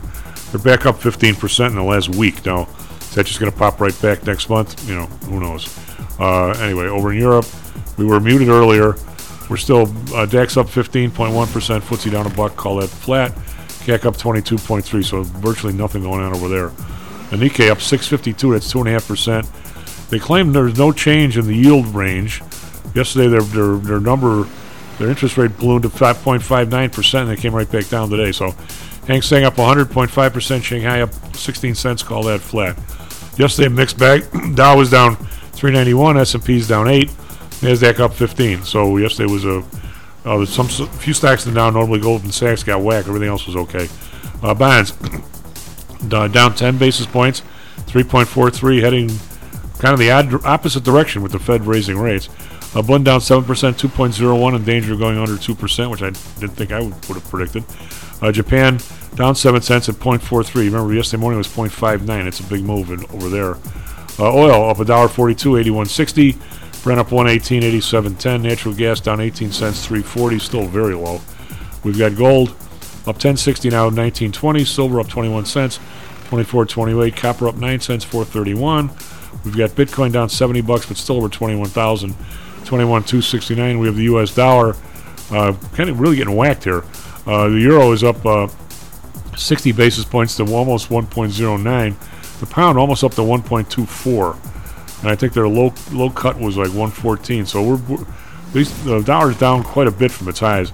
Andrew, Matt, what do you got for us, Traffic Weather Sports? Easy to confuse. Andrew, Matt, what's the difference? What's the difference? Two guys. Who cares? Yeah. Good morning, everybody. Two talented dudes. Yeah. Oh, thank you. Good morning. Currently 7:36 a.m. on January 18th, 2023. Traffic accident westbound on the Eisenhower. It occurred before Route 43, exit 21B. Traffic is solid, so expect delays up to 30 minutes on the Eisenhower. Weather in Chicago, currently cloudy skies, right now 35 degrees, a high of 39 later today. As far as this week, tomorrow a chance of rain in the afternoon, Friday and Saturday looking to be cloudy, and a chance of snow on Sunday. Right now in Phoenix, cloudy skies, currently 45 degrees, high of 57 and a low of 35. Last night in the NHL, Blackhawks beat Sabres 4-3. Blackhawks back against Flyers on Thursday night. In NCAA basketball last night, Tennessee won against Mississippi State 70-59. Alabama beat Vanderbilt 78-66. Baylor, the winner against Texas Tech 81-74. And Houston against Tulane, Houston won 80-60. That's all for now, Chief. Back to you. My producer, can I ask my guest this question? I know it's going to cause him ultimate chagrin. Yeah, it's a risky one. Huh? It's a risky one. Okay. Russell? Yes? I have to ask, why aren't you in Davos? Why am I? I want to go to Davos. I know. Why aren't you? Why didn't the school send you? Because I probably disagree with 99% of what they're talking about in Davos. It doesn't matter. You're supposed to be sitting at the bar, quaffing a martini, getting scooped for Stocks and Jacks. Let's get press passes and go next year. Why not? Can you imagine how tightly held those things are? You never know. All they can do is say no. I think we could, I actually looked once. If you want to go 1 year, it's like a bunch of dough, and if you want to go a lifetime membership, it's like a lot of money per year, like until you croak. It's a big deal. Well, apparently they're letting in Oliver Stone, so I think, Chief, you if you want to pass, you can get it. Why not? Oliver Stone might have a few more shekels than me. What do you think, Russell? I think that money, yeah. I think he's got he's got a better reputation than we do. Well, plus, I mean, there's no way that we want us there. Even if we go first class, if you fly commercial, you're the part that goes over the fence last, right? Oh, I don't do that. Come on now. We'd have to get somebody we could get. You can't even. No way we're going to a prop job. You got to have some, Gulfstream, something. Well, I'm going to Europe next week. So hold on 1 second. My phone's doing something funny. Well, you could like take the train by Davos and say you were in Davos. Yeah, I could always just go by and wave and go yes, or and then I could do one of those things on Facebook like I checked in there. And then for the rest of my life, people will think I went to Davos. I think my buddy Dr. J went over there skiing like at the same time of the thing once. And oh yeah, they do they've got that ski trip that he does with a bunch of exchange people. It was last week he did that, I believe. The ski interbourse. No, they did. I get invited to that. Somehow ended up on the email for that. I don't ski. I went one year. I went. Did you? It was in Vail. It's called the ski interbourse. It's a ski. It's a ski week. That's what I couldn't think of the name. Yeah. Yeah, it's a ski week for all the different exchanges in the world, and everybody hosts them every year. And in the year CBOE and the Amex, and we hosted it in Vail. So I went out there, and I was chairman of the marketing committee, and I was on the board. So I was one of the chosen few. It was kind of fun, but I tell you what, these people were goofy. I got a good one for you. I guess the statutes of limitations are over because the guy's been dead for a while. Good guy, Duke Chapman, who was the chairman of the CBOE. And Duke had a serious history to him. When I say that, not bad. His dad was the chairman of Capital Cities for a while. Wow. And he was the head of the what's the huge athletic club, the huge club right on I'm going to say it's the southeast corner of Central Park. Was it Carnegie's place? Oh, I've been there. I know what you're talking about. I spoke there once at a Barron's event, but I can't think of the name. I know exactly what you're talking about. Well, Duke's dad's picture was bigger in the Hall of Former Chairman than the Carnegie's. His portrait was bigger. Anyway, so Duke or the family, they had a house in Vail. And they had a guy who stayed in the house who was a ski instructor, with the idea that every time Duke and his wife and whoever else went out there, I mean, the guy, I don't know if he'd pile out of the house when they piled in, but he had to give ski lessons like the whole time they were there. That was the deal. Other than that, he could stay there for free, I think. I mean, so it was Duke and his wife and Bill Flourish and Dr. J, and I think John was out there. Yeah, he was out there. And me. So we got free lessons every day for the 3 days we skied with this guy. It was great because I improved my skiing dramatically with this dude. Anyway, so all these people was Super Bowl weekend. So they did this big area where they put the bleachers up and you sat and you had hot dogs and beer and stuff and watched the Super Bowl. And they put all these these Nerf footballs. All these German dudes, they were out of their mind. All they were doing, they had a big Nerf football fight with the footballs. These are guys that are adults. The Germans thought that they were weapons. Yeah, well, they thought this was great fun. So they're winging them at everybody in the play. I mean, they were Nerf balls. But you're sitting there, you're getting bonked on the head with everybody wore the whole group wore plain white T-shirts. Everybody else has got like a regular shirt on or something. The entire that'd be 50 guys that had plain white T-shirts winging these balls around. I'm like, what? These guys are from Mars. Anyway, but there were some really good skiers. Sounds like a bad Fellini movie. Oh yeah, it was something like these are adults. Of course, everybody's bleep face, all the free beer and wine and booze and stuff.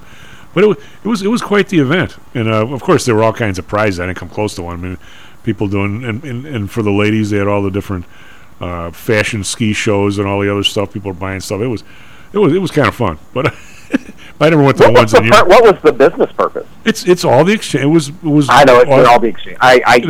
There was no business purpose except to meet people. it was a reason. There was a business purpose. There was meetings. There were a few meetings, but I didn't go to any. Yeah. I had breakfast with a couple of the big. I was invited to everything. Every morning I was having breakfast. The chairman of the DAX and his other places. I mean, I met all these guys, but it's not like I ever talked to them again. I mean, it was okay. But I enjoyed the skiing. I mean, but of course, Dr. J and I were staying down at the one end where it was cheaper because we were paying for our own. The CBO didn't pay for us. But we had a nice time. It was anyway, odd stuff. But the Davos thing, I mean, I don't know. There's a few people from CNBC there. I mean, what can I honestly think though that we need to drive some of the initiative down the pipe a little bit, Russell. I don't want another 29 with 8 years of depression. I mean, I don't want that to happen. Now, granted, it probably wouldn't happen this time, but somehow or another, a few people just can't own all the dough. It's just not healthy. I mean, a lot of people are more industrious. They're luckier. They work harder. I get it. I'm not against people making money, for God's sake. I'd sure Mhm. like to make more myself. And certainly would like my clients to make more, which means I'd make more. But so I have no problem with that at all. I just, somewhere along the line, when you start seeing things like a company that IPO'd, and all of a sudden they give the chairman a bazillion shares worth of stock, he sells the stock at 60, the company goes belly up 2 years later, yet he's got $40 billion, everybody else is butkus. I see stuff like that, and I shudder. That's not a way to make money, I don't think. I mean, I think you need to earn it somehow. That's just Yeah, I mean, it's a way to get money. I don't think using the word earn is proper there. So I mean, how do you? When you guys must, and then we have these crazy numbers coming out that they're shoving the market around. I mean, when you guys get together, what does everybody talk about? I mean, if you had a faculty club, what would the economic guys? What's number 1 and 2 and 3 on your agenda? If you could influence legislators like they did in the 70s when we deregulated a lot of industries, what would you say? I mean, are people convinced that bigness is a problem, not a problem? I mean, you can find people. My big concern is not necessarily with the concentration of wealth. My concern, as far as our day-to-day lives here, is us we need to loop back to being self-sufficient. Well, I agree with that. We used to do everything. We used to do everything ourselves, and used to be able. If the rest of the world cut us off immediately, used to be we'd be fine. And you want that. As far in any aspect of your life, and as a country, I would like to see us. And I think we're looping back to that now, where we realize that we don't want to be dependent on a country like China, which is, in my mind, about as bad as Germany in the 1930s and 40s. Yeah. The way they treat their people, the way they treat, and they treat minorities even worse. You don't want to. I don't want to send those people a dime, and I think that should be a common attitude. Yeah, so you mentioned if I could talk to legislators.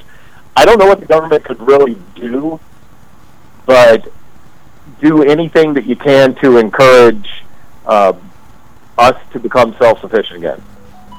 Bring manufacturing back here. I don't know the solution behind this. I really don't. And I don't know what businesses would want from the government to stop sourcing from China. Well, it's cheaper. The thing is, apparently, the labor thing where it's really cheap to make things in China. Mexico is. China has grown to a point where it's actually you better off putting the factory in Mexico right across the border than putting one in China. Well, maybe that's the solution: is we help prop up Mexico and work closer with Canada and kind of work everything that we need to do within our hemisphere. Well, I would agree. By the way, my significant other would absolutely go with you on that. But here's two. I mean, it was a long time since I was in school, right? But there were issues. Come to my class. I could come to your class. I'd be I'd sit in the back row. I was a back row guy. Mm-hmm. I didn't want to be anywhere near up front, type of thing. I was always a back row guy too. Mid row. I was always mid row. I could see, and I bet Andrew was front row. No, you got in back row so you know what girls are in your class. But I know Thomas had to be the one guy that, if they were to say, well, if there's no other questions, we'll all leave, stuck his hand up. Well, the guy you just want to murder. I've got one of those this semester already. Oh God. But I have two kind of I'm going to say serious questions. One is the theory, and I certainly believed it from the get-go, but now I'm not so sure execution. By the way, when you're talking about carbon credits, that was all being discussed when I was in grad school. Wouldn't it be nice if we let the market take care of pollution, and only the only people that could pollute actually really needed to for serious stuff, and but the execution has not gone well. But the idea of, and if you were a Friedmanite, and he was a very even though he was considered conservative, he was a very liberal economist in the sense that he was a free market guy. And he was convinced that if you threw a couple of Ford plants or whatever down in Mexico, like you were just saying, that somehow or another, that if you push the envelope of economic freedom, somehow political freedom would follow.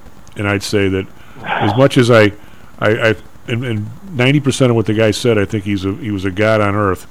10% of the stuff he was flat ass wrong, and that was one of them. It didn't change. I mean, China has made dramatic economic advances, and it hasn't stopped the politics one iota. Matter of fact, it's probably gotten worse. It's gotten worse in the last 5 years. But even in Mexico, the idea was, okay, if we brought F-150s to Mexico, and we're paying people $3.50 an hour, we're paying people $7.50 an hour here, was probably when that happened. We're probably paying people $20 here, but still we're paying $3.50 down there. That the idea was, it was like selling people, giving the razors away, and then people want to pay for the blades. It was the same theory. That after a period of a decade, we were essentially making customers down in Mexico. That they're going to sit there and say, why are we only making $3.50 an hour? They would have the same struggles, economic struggles, labor down there that we would, and they would essentially win like we did. I don't know if we won anymore. I think we've regressed. When I say we, labor. It's somewhere along the line, those guys are going to be making $12 an hour, not $3.50. And oh, by the way, they're buying stuff up here, and we've created another 30 million customers, and we're going to be rich up here beyond the dreams of avarice. Yet here we are 40 years later, 35 years later, and they're still making $3.50 an hour or $6. Same way in China. The people are still slaves. And oh, by the way, you got to pay off some politician to keep the people slaves, which we do. And that's why all of a sudden in China's got all these millionaires that are in the party that do nothing but ride herd on the factory workers in the factory that you and I own. Well, that sucks. But and I'll tell you, the government's taken those millionaires' money away.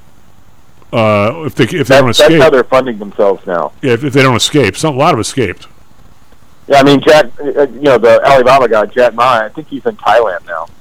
But they pretty much took his companies away from him. Oh, I agree. I honestly believe that because there's no transparency out of China. Where are they getting the money to lock everybody down, still feed them, and test everybody every day?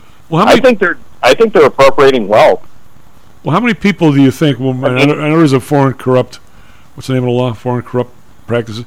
How many people over there, party schmucks, do you think Apple has on some sense of the payroll? Oh, I'm sure whatever province that they produce all that Foxconn produce. Well, first off, Apple outsources the iPhones to a company called Foxconn. Well, you can outsource your hanging too, but it's still you, right? Yeah, but so it might be Foxconn that's bribing the people, not Apple. Yeah, because that's where I'm going with that. Yeah. Well, I mean, it's one step indirectly, and that's probably that may be a reason. This is me just pontificating, but that might be a reason that instead of that they outsource it to a separate company that I think is based in Taiwan. Well, it wasn't really Don Vito. He just outsourced it to Luca Brasi. Right. and Luca pays the bribe. Yeah, I get it. So, but I guess why hasn't that worked? I'm sure there's a big portion of expenses that go to paying government officials over there, and I would never try to set up you talk about uncertainty in setting up a business in the U.S. I'd sure as heck set one up here versus over there. I would too. Right. Because if you become too successful, you end up on the party's radar, and next thing you know, they're finding you. You've become too successful, so you must have broken some laws or engaged in anti-competitive practices. So we're going to take 3/4 of your net worth away. Well, if the regular person is making $1 a day and all the rice they can eat, and you got $1 million bucks, I'm going to just assume that somehow you had an angle. I'll put it that way. You had an angle. And I think there are hundreds of millions of people that are living in China that are living the way that you just mentioned. Which way? The all living off $1 a day. And I saw something yesterday that talked about there's probably 100 million people that are malnourished in China. Oh yeah, wow. But let's flip over to here, because I had. By the way, my significant other gave me the same story you did on Sunday. What's the matter with us sourcing stuff in this hemisphere? Well, Mexico's not a box of chocolates, and we have people from Central America walking 800 miles to try and get here. Right. Well, if there was a bunch of stuff for them to do on the other side of the border. Well, that's right. That would be stop there. But that would be the theory. What I'm saying is, there have been people back. I'm just pulling one name out, Milton Friedman and his gang. We're talking the 70s. They wanted those. They wanted, and some of the people in government here allowed it, made it happen. They wanted factories in Mexico, Guatemala, Nicaragua, Venezuela. So people were able to not only stay there, but, by the way, buy a bunch of crap from us, which would be great, right? Oh, yeah. No, you create a middle class. That's the idea. But we have absolutely, not we, the middle class has not happened. We how much money have we given in the last 50 years to places in Central America? I can't even know the names. He wasn't my roommate, but he was a roommate. He was in the suite next door to us in Morrissey Hall at Notre Dame. Mario Cardinal. He was from Nicaragua. His family had to get out of there because they were the wrong political party and they got chased out. And I'm going to say, and he ended up going back there, I think. I hope he's still alive. I'll bet you it's no better than it was back then, and we've poured billions into the place. I guess my question is, this is not a racial tint, it's nothing. Why has the continent of Africa, there's not one middle class, not one democratic society, maybe Egypt or someplace, there might be one that I don't know about, there isn't one place in thousands of years where people have managed to develop a middle class, develop a society where somebody's going to say, I want to go live there. What is the problem?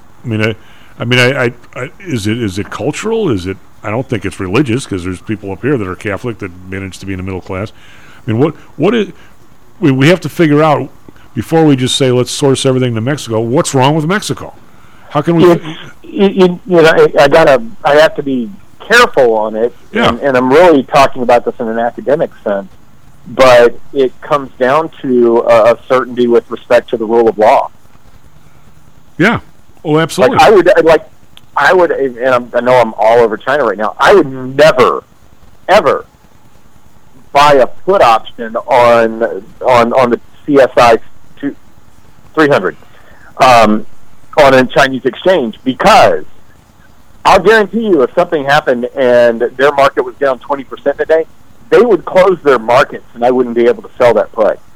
I wouldn't be a bit surprised. Why do we have people here recommending? Whereas I do not, if I did the same thing in the U.S., if I did the same thing on a European exchange, I would have no concern. That in that thing that happened at the London Metal Exchange where nickel rallied a whole bunch, that was China that basically shut the thing down, because the London Metal Exchange is owned by a Chinese firm. Well, do you put? And that's an example of normalcy over there that we're all like, you don't do that in free markets. Are you? I'm gonna walk you out on the plank here. Are you? Are you starting to include Hang Seng in the same category you just described? Oh yeah. So you think you're not? Absolutely. You're not trusting China has done a great job of completely screwing up Hong Kong. How would you describe Hong Kong's economy? Right? You only got a minute, but the consulting firm I work with, we used to hold conferences in Hong Kong, and we moved them we moved it to Singapore and Sydney. We actually split it into two different ones, but we're not going back to Hong Kong, and we closed our Hong Kong office. And the government over there reached out and said, what can we do to bring you back here? Nothing. Nothing. Well, I know what you could do. You could allow Hong Kong to go back to the way it was for 50 years or whatever before the handover. What can you only got a couple minutes. Can you describe it? What was it like before? Was it really mostly all British? Well, it was interesting. I had to go there every year for 5 years in the middle of the last decade, and you went from feeling like you were in a country where everybody spoke English to it just completely flipped over to everything in I can't remember if it's Cantonese or Mandarin, but you could just see every year I went, you could see this slow creep that the Chinese government, the mainland Chinese government, was getting involved in everything in Hong Kong. Were you ever there before the handover? Was that before? I was never there before '99. No. But it didn't seem it didn't seem Chinese the first couple of times I went there. It seemed very much like a part of China the last time I was there. Well, a couple of people at the SIBO, I think Marty went, and I think Alex Jacobson, and they said it was they preceded me there. I thought they said it was like Beijing. I went to Beijing with Marty. Really? Marty, great guy. I think Marty said it was pretty much all British. It was back then. It's not anymore. The thing that really stood out to me was the kiosk of my McDonald's breakfast didn't default to English anymore, and I couldn't find a cab driver that spoke English to save my life on my last trip there. Well, hey, when you decide where you're going for the Eclipse, maybe let me know. Who knows? It might be a field trip, Stocks and Jacks. Yeah, we could. Eclipses are great radio fodder. Well, now why would it? If it's going to come right through here, why would we go to Oklahoma? Why don't we just go? If you're in the trail of it, you can just step outside, and then you can do like they did at the drugstore. You can close for 30 minutes and go outside and watch it, and then come back in. Lake Placid doesn't sound bad though. We'll give a play-by-play as it goes along. I always wanted to go to Lake Placid. We could do that, although the guy's almost full. Lake Placid Lodge. Anyway, SP Futures up 12, NASDAQ Futures up 61. Russell, talk at you next week. Matt, nice job. Back tomorrow, Stocks and Jacks. Stocks and Jocks is brought to you by PTI Securities and Futures. Go to PTIsecurities.com. PTI Pro Direct. Trade for as low as a penny per share and $1 per option contract. Learn more at PTIProDirect.com. Nadex, offering an intuitive way to trade the financial markets. Visit Nadex.com. HomeSource Realty. Call Audrey Johnson at 708-349-3456. Hamzy Analytics. Listen to Fari Hamzy every other Thursday and visit HamzyAnalytics.com. ChiroMed. Back or neck pain? Schedule a complimentary consultation by calling 708-403-2727. DAX Research. Tune in for David Andelman's technical analysis on Mondays and Thursdays and call 1-800-821-4968. Well, you don't need $1 million to do nothing, man. Take a look at my cousin. He's broke, don't do